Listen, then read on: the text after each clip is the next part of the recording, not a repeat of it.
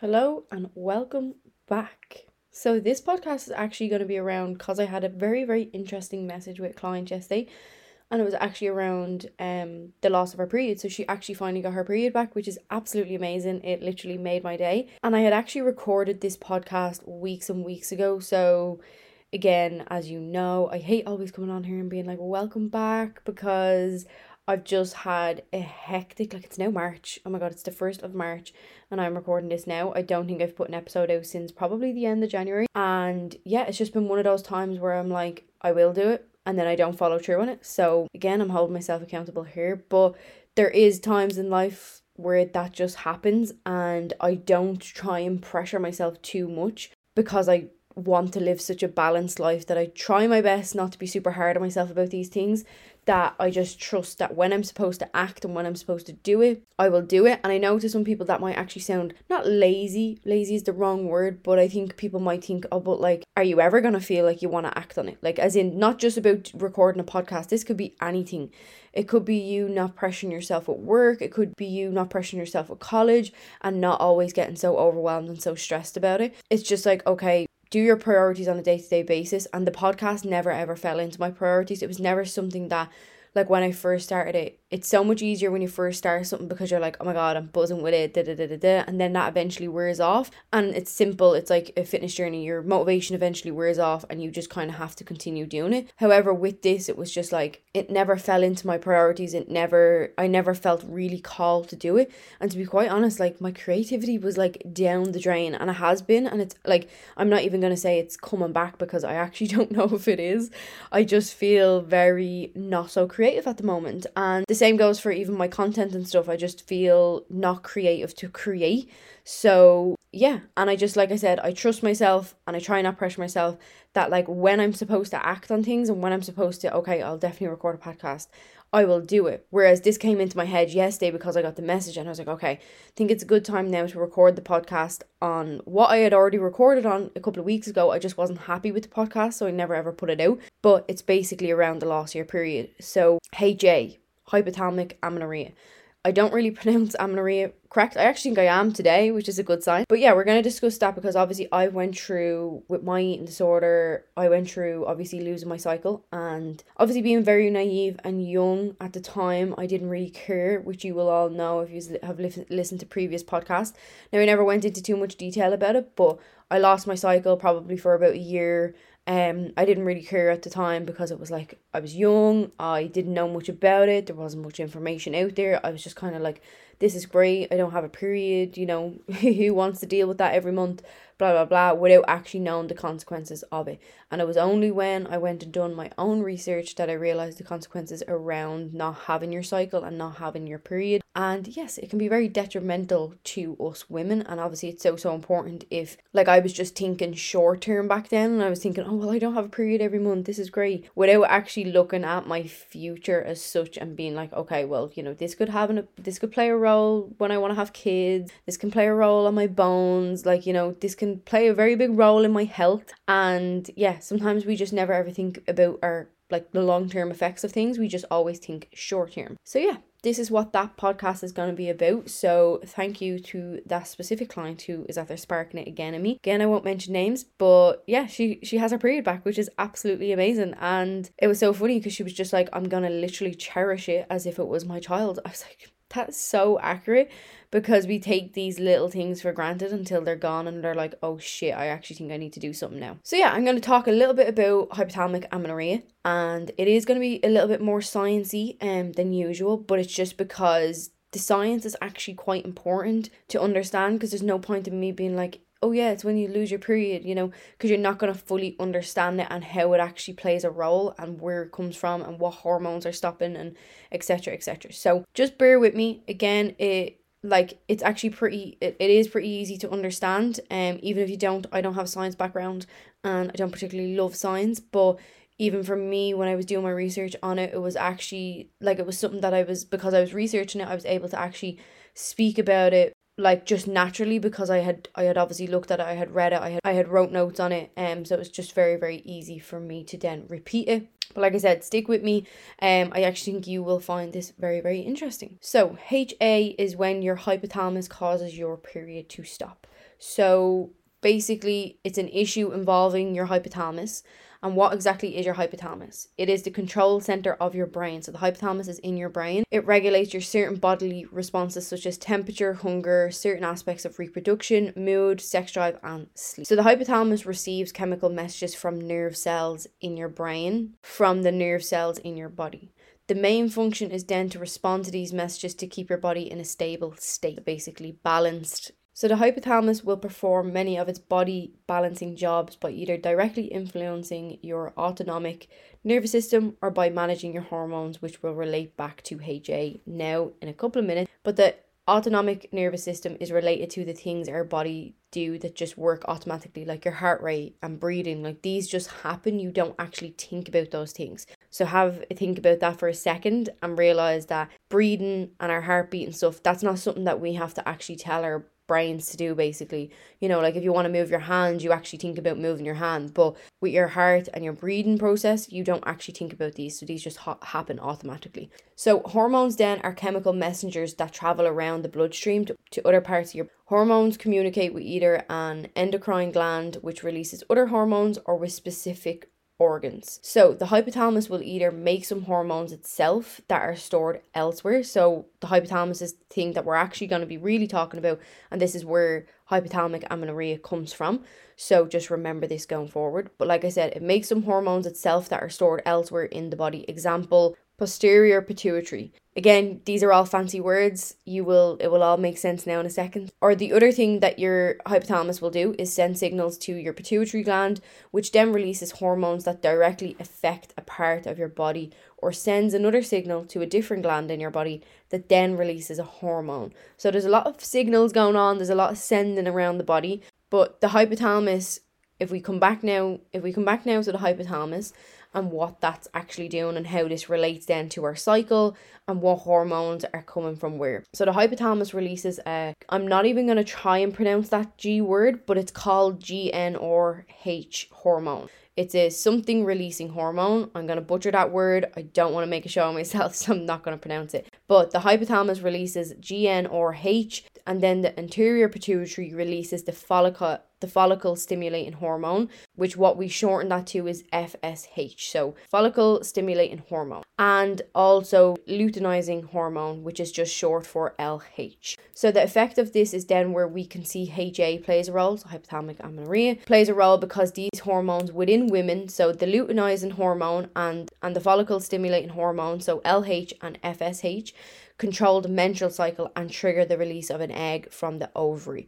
So did we all get that? Okay, I'm going to repeat it again. So the hypothalamus releases a GnRH hormone, and then the anterior pituitary releases both of these hormones that are very important when it comes to our cycle. So the FSH, which is the follicle stimulating hormone, and the luteinizing hormone. Both of these, again, very, very significant to our menstrual cycle. So the effect of this is then obviously with HA. So because of these hormones within women, so the LH and the FSH, they control the menstrual cycle and trigger the release of an egg from the ovary. So these two hormones, again, are significant. So as you can see, these hormones play a very, very big role. When the hypothalamus releases the GnRH hormone, that then works with the follicle stimulating hormone, so the FSH, and the luteinizing hormone and estrogen to control menstruation, which I have already mentioned already. So these hormones can become unbalanced then when your hypothalamus stops producing GnRH. So GnRH was the very first releasing hormone that I spoke about just there a second ago that the hypothalamus releases. So the hypothalamus then becomes unbalanced. So the hormones then become unbalanced when your hypothalamus stops producing GnRH. And this is what leads to an absent period. And as I chatted about obviously earlier, we can understand how if the hypothalamus doesn't now release the GnRH hormone, that means that the FSH and the LH hormone will be affected by this, and they are responsible for our cycle. So remember that these three hormones kind of act with one another, but if that GnRH hormone is not released in the first place, then that's what causes the absent cycle. Because remember, the FSH and the LH hormones are responsible for our menstrual cycle and triggering the release of an egg. However, if we don't have that force releasing hormone to then signal the anterior pituitary to release the follicle stimulating hormone and the luteinizing hormone, then we don't get a period. So why exactly would the hypothalamus just all of a sudden stop producing that hormone when it always produces it? So why would it just stop producing GnRH? And the reasons obviously behind this is, number one, you're not eating enough food or you're severely restricted, so your calories are really, really low. And this is what we see in kind of most people who lose their period. Could be like very, very lean, to the point that I was obviously very, very lean and lost my period. And the same goes for the client that I just had who got her period back. Then we also have poor nutrition, over-exercising, emotional and psychological stress, low body fat, and having an eating disorder. So these aren't kind of independent. Usually you will have a combo of all of these things. So I had like 5 out of 6 of these. The only thing that I didn't have was probably poor nutrition, because my nutrition was actually very much on point. But it was the fact that I was severely restricted. I was over-exercising all the time. I was under severe emotional and psychological stress because of the fact that I was so controlled by food and I wanted to exercise all the time. Like, I think people forget how much stress that actually puts on your body. Then obviously, because I was so lean, I had a low percentage of body fat. And I also had an eating disorder at the same time. So again, you don't have to have all of these, but most will have a combination of 2 or 3 of these. So I think most cases will have probably severely restricted food and over-exercising. And then that kind of leads to emotional and psychological stress, because it's like your body doesn't feel safe enough. Like, you've made your body feel so unsafe without probably intending to do so. You're just so focused on, I want to be lean, or feeling like you have to be lean. And sometimes for me, it felt like I couldn't control that. It was a pure obsession of, I need to go out and do this, because if I don't, it means X, Y, and Z. So it's like, you don't want to actually kind of face the consequences. So you will go out and do whatever you need to do, whether that be over-exercising, not eating enough, etc. So it's not like one of those things. It's like, if someone says, oh, well, just like, basically if you're complaining about your weight and they say, oh, well, just stop eating. Oh yeah, well, no way, Karen, we didn't know it was that easy. Same goes for people who have lost their period. It's not as easy as just saying, stop restricting your food, you don't restrict your food, stop over-exercising, stop putting your body under stress. Like, it's not as easy as that when you feel like you genuinely can't do that, because that's what it felt like. It felt like I actually couldn't stop, and somebody else was almost doing the action within my body, even though at some point I eventually realized, like, oh God, like, this is not good for my health. I have no period.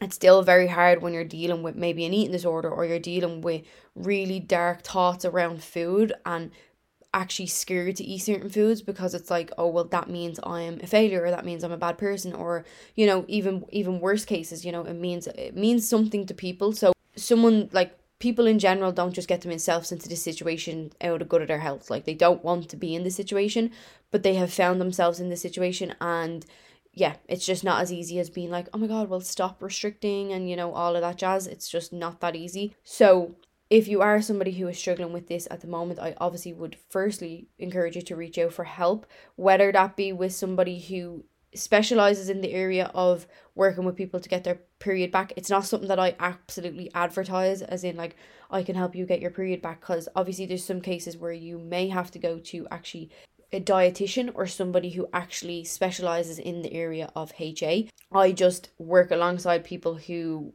severely restrict their food, or want to work on their relationships with food, or do want to get their period back. But it's not my it's not my niche as such. My niche is people with the not so best relationships with food. So firstly, I'd recommend reaching out. Secondly, just know that this is all the background to this is the science part of it. But just know how important it is for your body to have a period and to have a cycle, because you're gonna have all of these things then unbalanced that I mentioned at the start. So like temperature, hunger, certain aspects of your reproduction, your mood, your sex drive, your sleep, all of these things now are affected because you're not having a normal cycle. And sometimes, like I spoke about actually earlier in the podcast, that I actually don't think was relevant to it wasn't relevant to what we were going to be talking about, but it actually ties in perfectly, is about this whole like short term. All we ever think about is short term, and we don't actually think about long term. Whereas I think people are so fixated on like, oh my God, like I don't want to gain weight if I want to get my period back. I don't want to not be lean. I don't want to let go of that control and stuff like that. And obviously it does take time, but these are something like getting your period back might be just something that you have to prioritize. Like when this client came to me, it was kind of like a pin drop moment almost. Like she had known that she had issues with her food and her relationship with food and overexercising and all this stuff. But it wasn't until she lost her period that was like, oh God, this is kind of like a wake up call. I kind of think I need to do something about this. And sometimes that's what it takes for people to want to change. But obviously you can't make someone change. So if somebody doesn't really care that they don't have a period, I obviously hope that nobody listening to this doesn't care that if they don't have a period.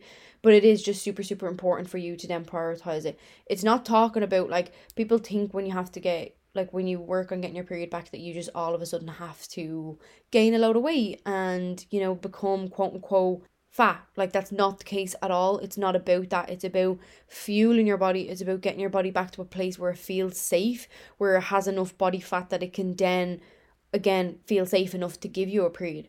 But in order to get your period back, it's not just about, okay, well, let's just stop restricting food, because it's not just about you're restricting your food. It's your overexercising and it's your emotional and psychological stress. So you need to kind of work alongside whatever ones that you fit into. So for me, it was all six, or all five. So I had to work on my eating disorder. I had to work on my emotional and psychological stress. I had to work on my low body fat. I had to work on overexercising, and obviously then severely restricting my food. So I had to work on all of those things. So it's probably not just going to be the case if you just stop restricting your food that you'll then get your period back. You probably need to work on bringing your stress levels down. And by doing that, like if you look at overexercising, if you stop overexercising, you will in turn then stop obviously having so much emotional and psychological stress, because you're no longer overexercising. You're no longer putting your body under constant stress. And the same goes for when you stop restricting your food. This then has a knock-on effect to the psychological stress aspect. So yeah, like I said, it's obviously so different for everybody. Everybody has different timelines, but it's one of those things that like you can't kind of put one foot in and one foot out and kind of be like, oh well, I want my period back, but I don't want to do any of the things that require me to get my period back. If you want your period back, you do have to do these things. And that was exactly what my client done. She just put in the work.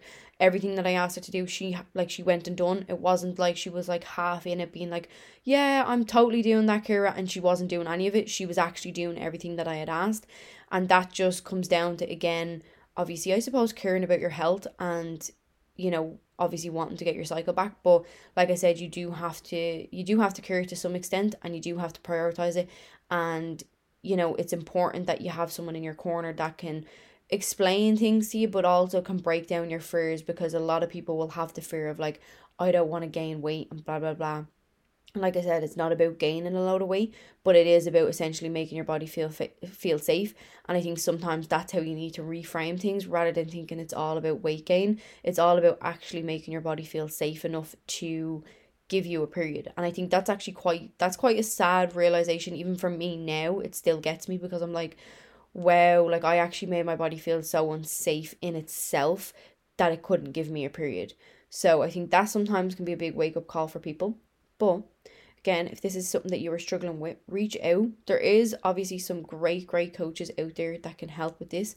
And there's also great places. Yeah, so there is some great coaches out there that can obviously help with this. But if you're struggling and you don't know any of these, please do drop me a message and I can help as much as I possibly can. And then if I need to refer out, or I feel like there's a better coach for you, or someone that's better probably qualified to help you with these things, then I will absolutely tell you that. So don't be afraid to drop me a message on Instagram. But I think that was kind of everything I wanted to cover, and I'm happy. I'm feeling proud of myself already for getting back and recording a podcast. This is good vibes of a Wednesday morning. It's 8:30. It's the 1st of March. It is a good day. So yeah, happy whatever day you're listening to this on. I hope you have a great day.